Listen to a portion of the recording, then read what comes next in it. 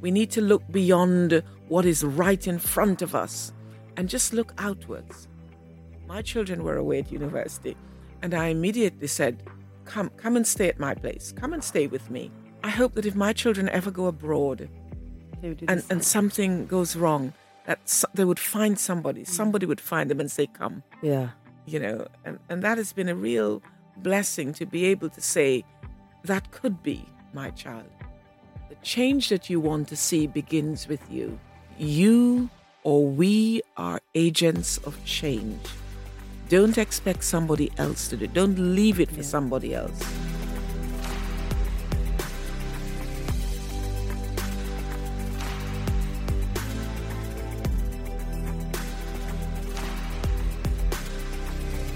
Hello and welcome back to Floodlight, the podcast from us here at the Anti-Slavery Collective.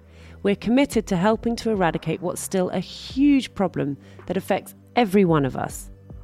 Around 50 million people are enslaved across the world, across all sorts of demographics, locations and societies.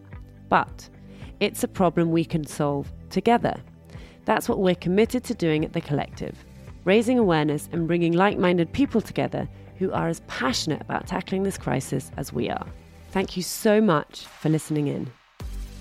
Joining us this week is an incredible woman, Rose Hudson-Wilkin.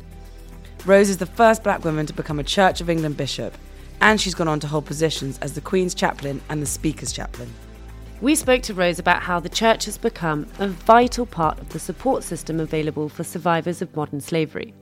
She also talks to us about how she looks out for so many people in her own community and the hope we can all share in making the world a brighter place. You are going to love this episode, so let's get into it.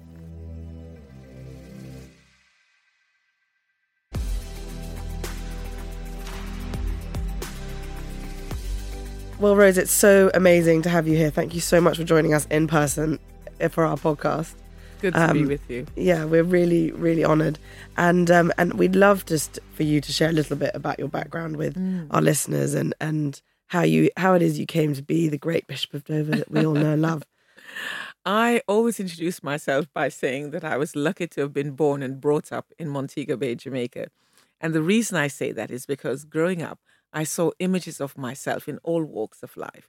Walking down the street in the shop windows, there are images that looks like me. On the cover of books, again.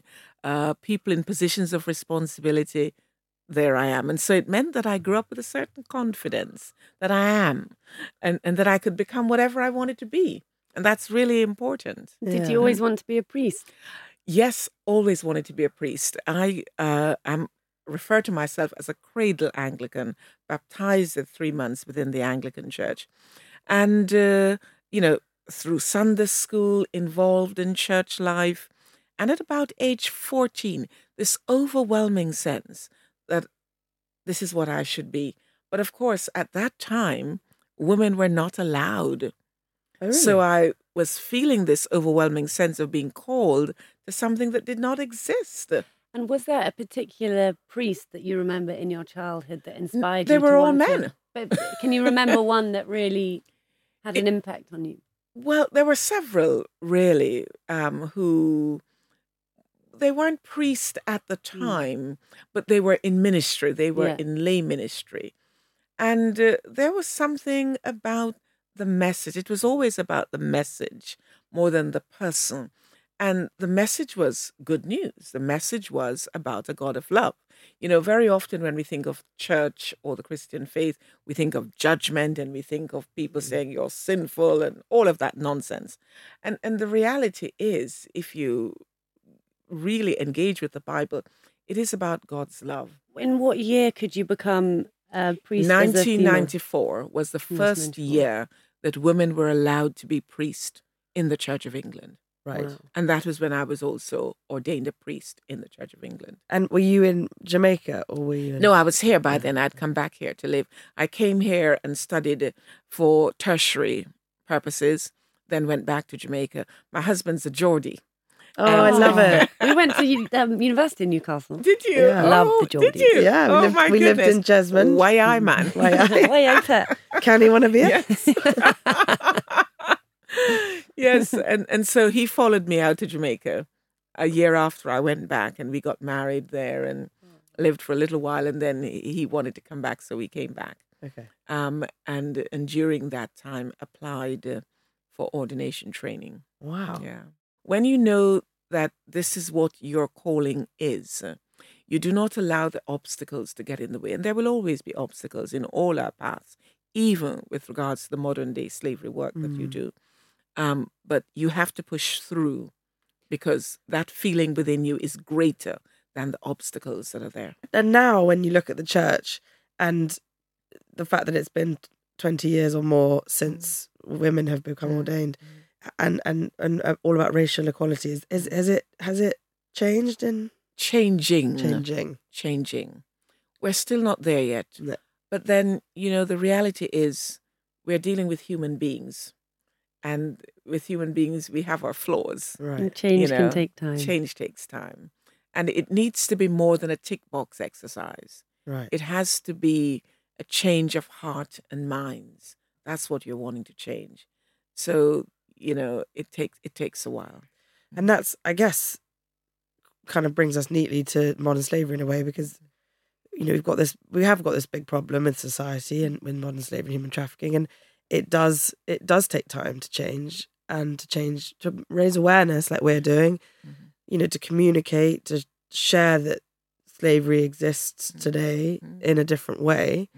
It's kind of interesting to think that it does take time. Was there for you in your work with because you're the Bishop of Dover, so you work with obviously a lot of people in your diocese. Yes. That's what you call it, right? Yes. Okay, good. And was there a moment that you have been faced with modern slavery or exploitation where it brought you to the work of trying to end modern slavery? Because I think it started a long time ago, before I even got to the diocese. And I'm an avid watcher of the news. And I remember the situation where people had lost their lives, the cockle pickers. Yeah. Morecambe Bay, that's right. I remember that for me was the first time making the link in terms of modern day slavery. And then there were other programs as well where, people from the local authority had gone into a house where lots and lots of people were seen going and coming, and saw loads of beds on the floor. And, so one began to say, this is not normal. So what is happening there in that context? right. And when you see that, it is important that we don't just switch the television off and go back to having your dinner as if that's that's the normal thing to do. You begin to ask questions of those people. Why are they where they are? Who is advocating for them? What is their circumstances? And as you begin to dig deeper, you learn more, which is quite shocking in present day modern Britain. Right. Because that's something that Jules and I, our tagline really, William Wilberforce, when he abolished slavery or helped to abolish slavery, he said, you can choose to look the other way, but you can never say you did not know. And so it's the same thing in a way, like, Yes. You can't turn away from it. And that's the thing about advocating on behalf of somebody. A lot of the time, survivors or victims or people within modern slavery don't know that they're in modern slavery. And that's sort of why awareness is our key mission, because we believe that if everybody knew what we knew or saw something that we'd seen, surely everybody would wake up and make this their mission. And because slavery is such a hidden crime in, 2023, people aren't necessarily aware of what's happening. But it's hidden. I think, thinking of my own background, my history is one of enslavement in terms of my people. And I say my people in terms of Black people coming out of Africa and the enslavement that went on then. But that was over 200 years ago. So it is quite easy for us to think, even for those of us who have comes from a history of enslavement, to think that, that was just something from the past. Right. And that is why, as you say, the awareness, staying aware and being open to seeing it as it exists today, albeit in a different way. So there are no shackles visually. No one is selling anyone in the marketplace Visually. openly, but it is happening below ground. And people are having their passports taken from them. They're having, being told how to live and the sort of bullying stuff that goes on and abuse that goes on in order to maintain a hold on those who are being engaged in modern day slavery. Yeah. And Rose, tell us about the Clua initiative and how the Church of England, and we've experienced this firsthand, have done so much, both in kind of detecting modern slavery, but in my opinion, the most important thing is the aftercare that the church provides. And we've witnessed that firsthand so many times. And I sometimes wonder where we would be without the support of the church in caring for victims. Yes. The Clua initiative began in 2016 with the Clua Sisters, and it's an order of St. John, a group of Anglican nuns, and they were keen to financially support work that is looking at those who are vulnerable in the community, those who are being trafficked. So specifically around this area of modern day slavery. And from that, the sort of Clua initiative was born. And what it began with was to say, actually, the church is in every community right across the country. And so the church can play a role in noticing, detecting what is happening. And that means not just walking with those things on your eyes. Blinkers on. Blinkers on, as it were. But actually looking around and seeing what is there and developing the strategies that are needed to detect modern day slavery within the communities of which we are a part, and help to provide victim support and care in effect. And so raising awareness and supporting of vulnerable groups are two of the main focuses, and also collaborating with other groups as well within the community. Safe car wash apps. Yes. Farm working apps. Yes. And I believe there's also a nail bar apps. 3 key areas where, you go in and you're getting your nails done or you're getting your car washed. And, and do we know, can we sense, what right questions can we ask, about who those people are who are delivering that work? Are they getting paid directly, or is their money being taken from them and only, sort of giving them a little pocket money, etc.? And what does that mean for their human dignity? And how do they fend for their families as well? So for me, it is about how do we project that which we want for ourselves with regards to others, and then. That's so beautifully said. And with those apps were all developed in partnership with the Clua initiative. Absolutely, yes. That's brilliant. Yeah. But also, just to think about what you do every Sunday. Every Sunday you're in church, you're preaching, you're talking to communities. Yes. And obviously you're not specific on modern slavery, but you're meeting so many people. Like, the church is such an important role, and obviously the Clua initiative, but you yourself and the schools you go to, the reach is yes. It is wide. It's brilliant. Very wide. And, we might not be preaching about modern slavery every day, but one of the key messages, I think, that goes out every time we meet in that setting is about a God who loves, and not just some people, but all people. Right. And a God who values his creation, which is humanity, is part of that creation. And for us as Christians, if God values his creation, then we too, if we're going to profess that faith, we too must also show value to God's creation.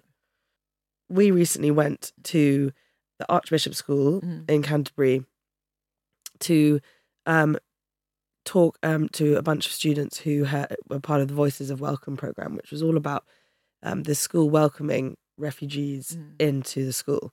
And so we met with, people from Afghanistan, children from Ukraine, Syria, and we had a lovely lunch. And, that for me really highlighted, firstly, what schools and education can do, but also what you do as a bishop, as a person of such standing in a society.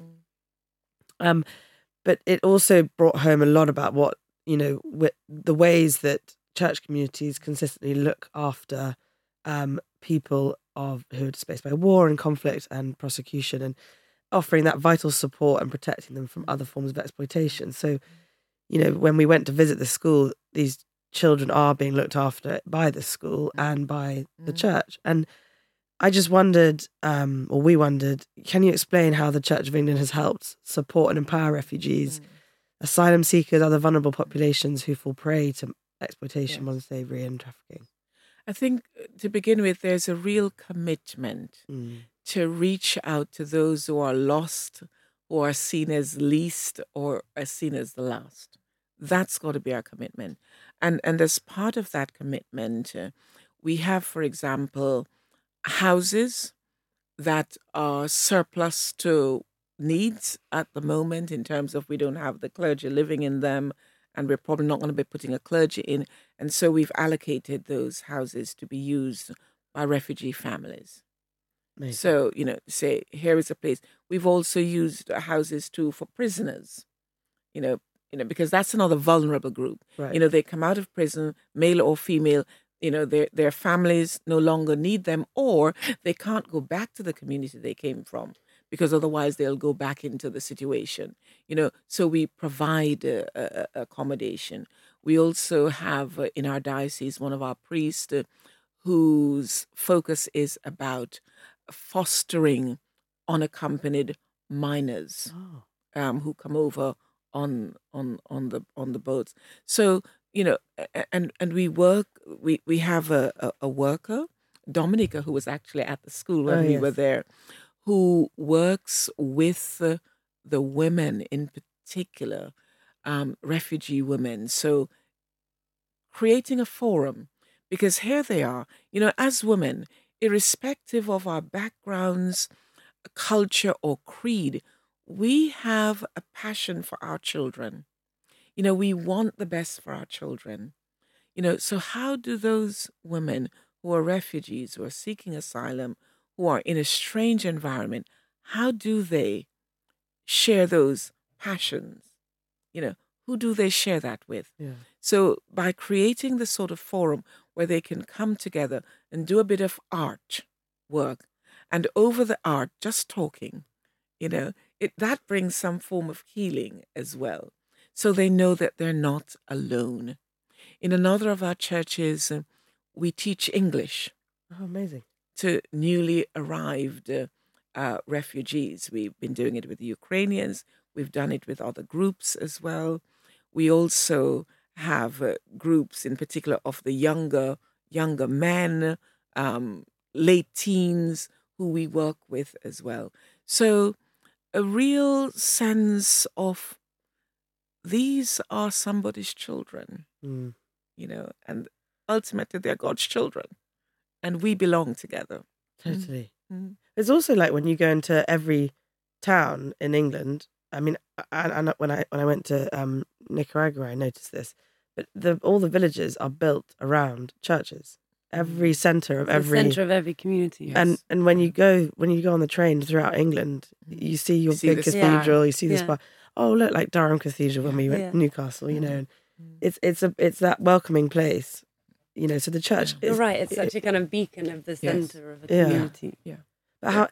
Again, to go back to how amazing that the church offers that role for survivors or for people who need the help, maybe who don't trust the police or, don't want to talk about what they've been through in terms of slavery. It's another. They have another avenue, that's a good term, safe haven. Yes, yeah. A trusted place. Just going back to the refugee point that you made, back in March 2023, I think over 200 refugee children went missing from a hotel near Brighton, just reaffirming our ongoing challenge with trafficking incidences in our own country as well as overseas. And I know that a charity has appealed to the High Court to make these children ward of court, but what else can be done to multiply and strengthen these efforts to find these poor children and other, I'm sure, countless other victims who've also been enslaved? Yes. There's an African saying which says, it takes a village to grow the child. Mm-hmm. We like to think, oh, it's just me and mine and my child, but it takes a village to grow the child. And what that is telling us is that the whole community needs to be concerned. And when something like that is highlighted, the whole community should be worried. The whole community ought to be saying, that could be my child. Yeah, it's so true. And it shouldn't always fall on law enforcement. It's up to all of us to... The whole community. That means, and we come back to this point again, being aware, having our eyes open as we walk around. One of the things I used to do when I lived and worked in Hackney, if I saw children on the streets after 8 o'clock, I always stop and say, what are you doing out here so late? Really? Oh, absolutely. I need your confidence to do that. And whether I have my dog collar on or not, I would do it. Yeah. Because I come from a culture where the adults are responsible for all the children. Yeah. See, that's brilliant, because that just doesn't, it's not really something in our communities. Yeah. It's not British to do.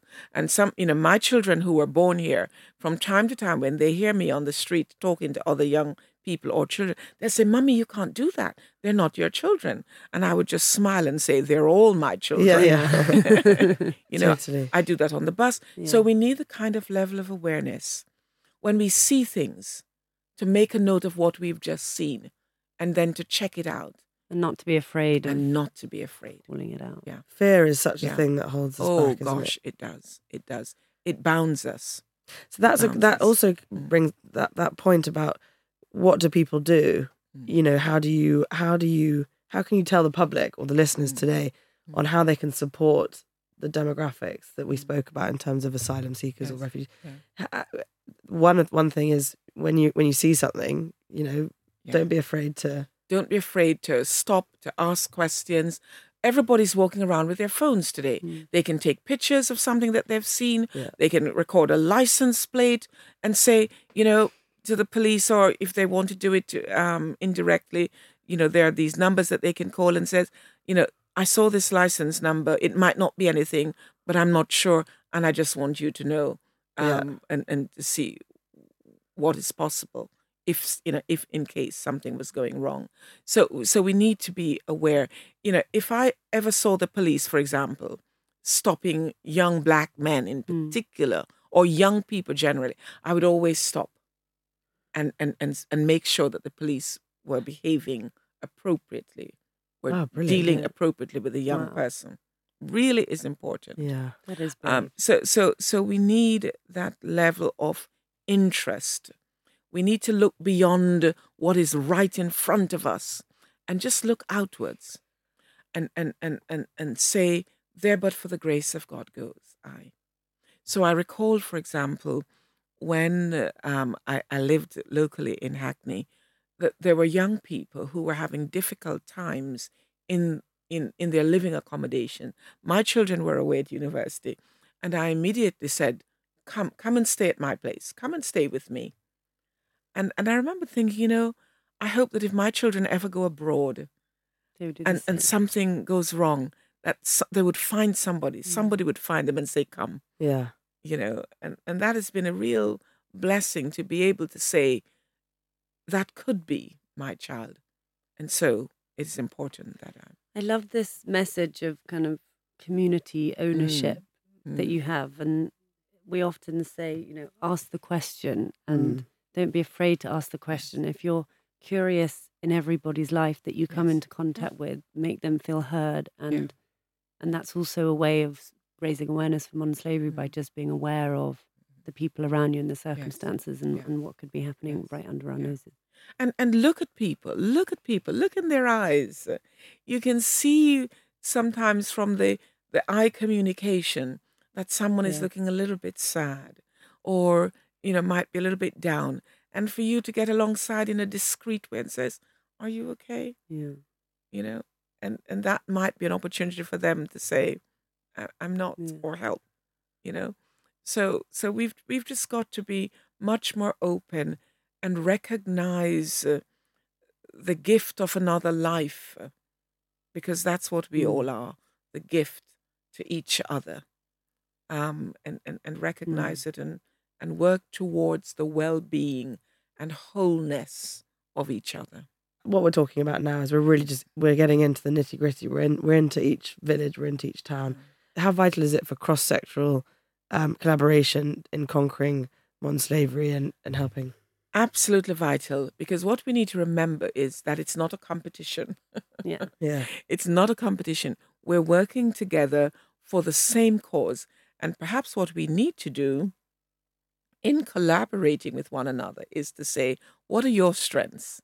What is your organization best at, and what is yours, and how do we let you do that which you're stronger at, and then we find that other thing that we might be stronger at, etc., so that we can work together in order to achieve the goal of a society and a community where all are free, truly free, and not bound by modern slavery or other situations. Right. Yeah.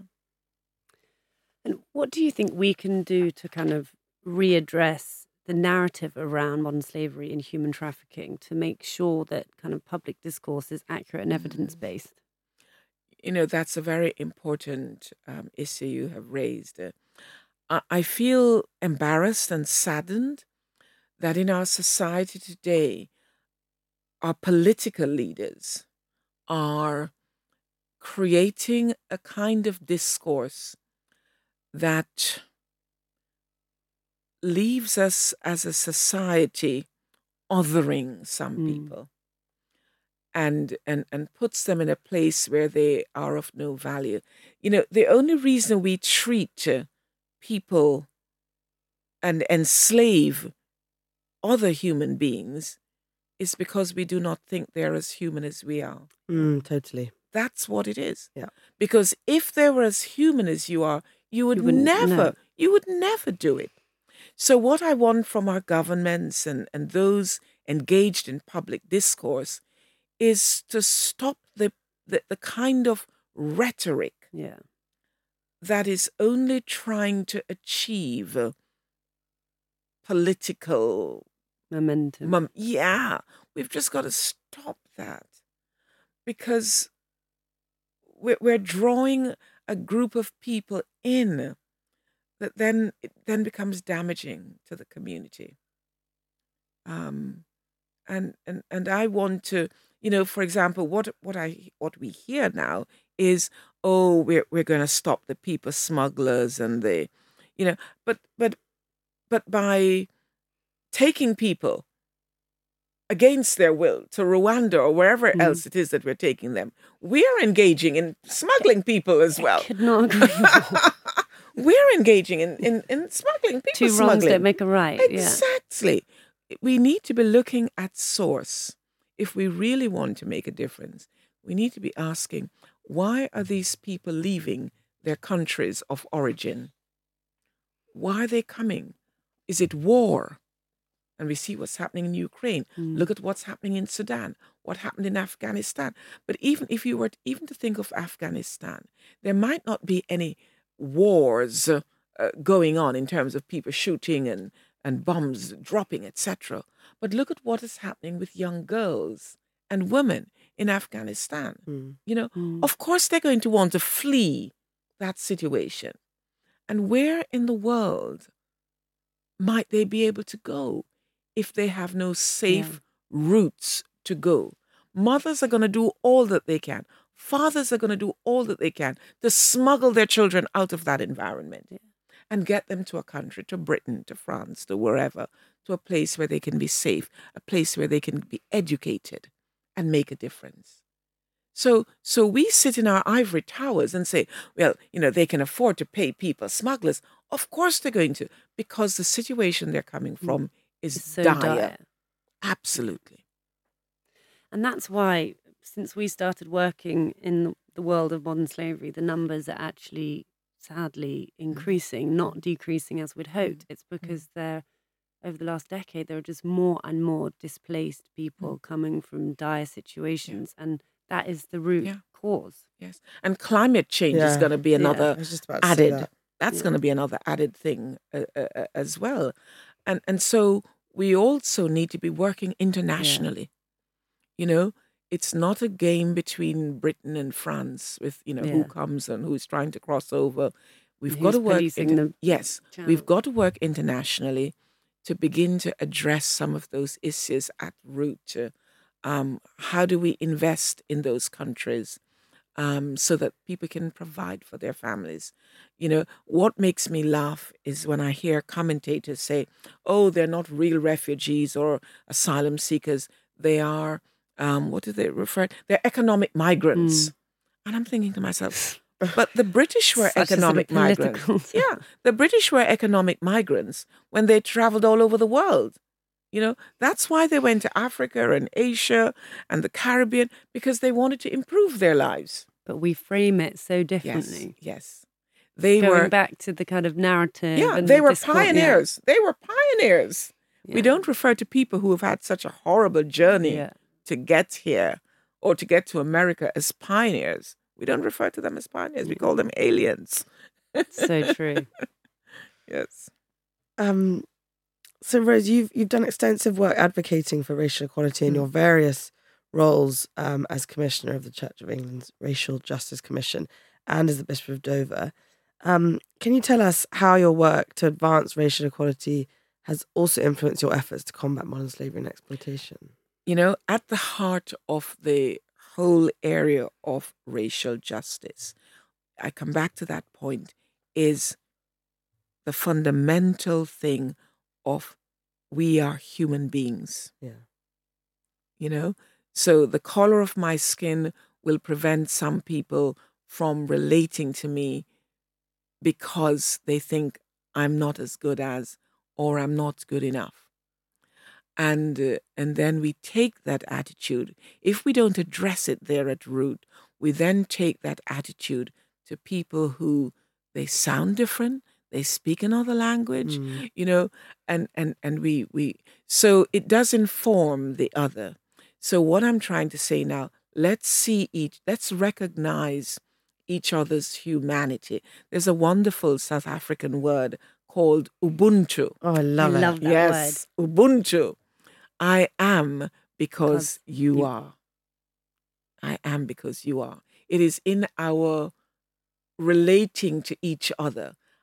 I'm looking at you. You're not a chair. I can see the smile in your eyes. I can see the expression on your face. So I know that you're hearing me and that we're connecting. And so that makes me know that I am. I'm not a chair either. No. I am. You've actually explained it so much better than anyone else has, that phrase. Rose, we normally like to end on asking for a story of hope, but I feel like you've actually woven in so many wonderful kind of diamonds of hope throughout the entire conversation. So I guess I'll reframe it and say, what do you hope for? What do you hope to see in the next few years, months, weeks, decades in the fight even against modern slavery? Yes. I think my hope and my dream and what I'm going to work for, because, we don't just hope for it. There's that wonderful pop song, if you want to see change, take a look at the man in the mirror. Sing it. Yeah. Take a look at the man in the mirror. Yeah. And, the man in the mirror, you look in the mirror and you see yourself.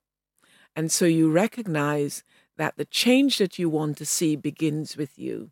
Yeah. So that's part of my message as I go out, in my sermons and in my conversations with people, that you or we are agents of change.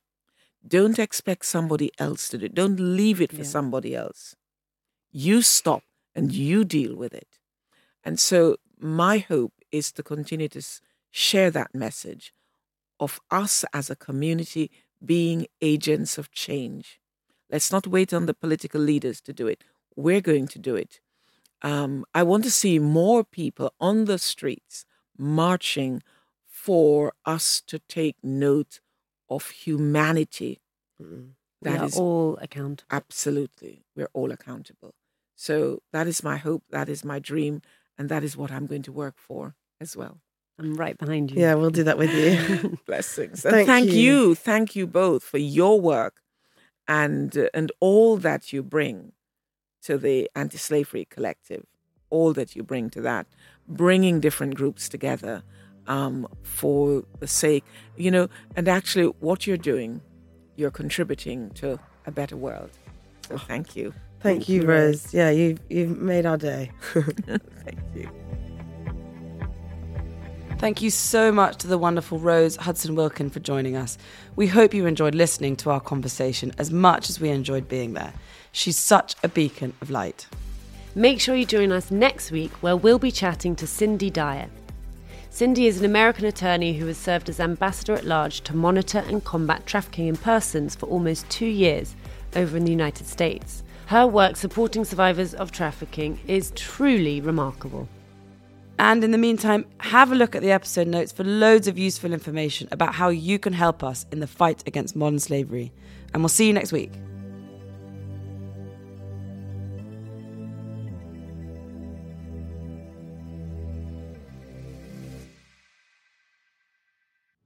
Floodlight is a Stack production and part of the Acast Creator Network.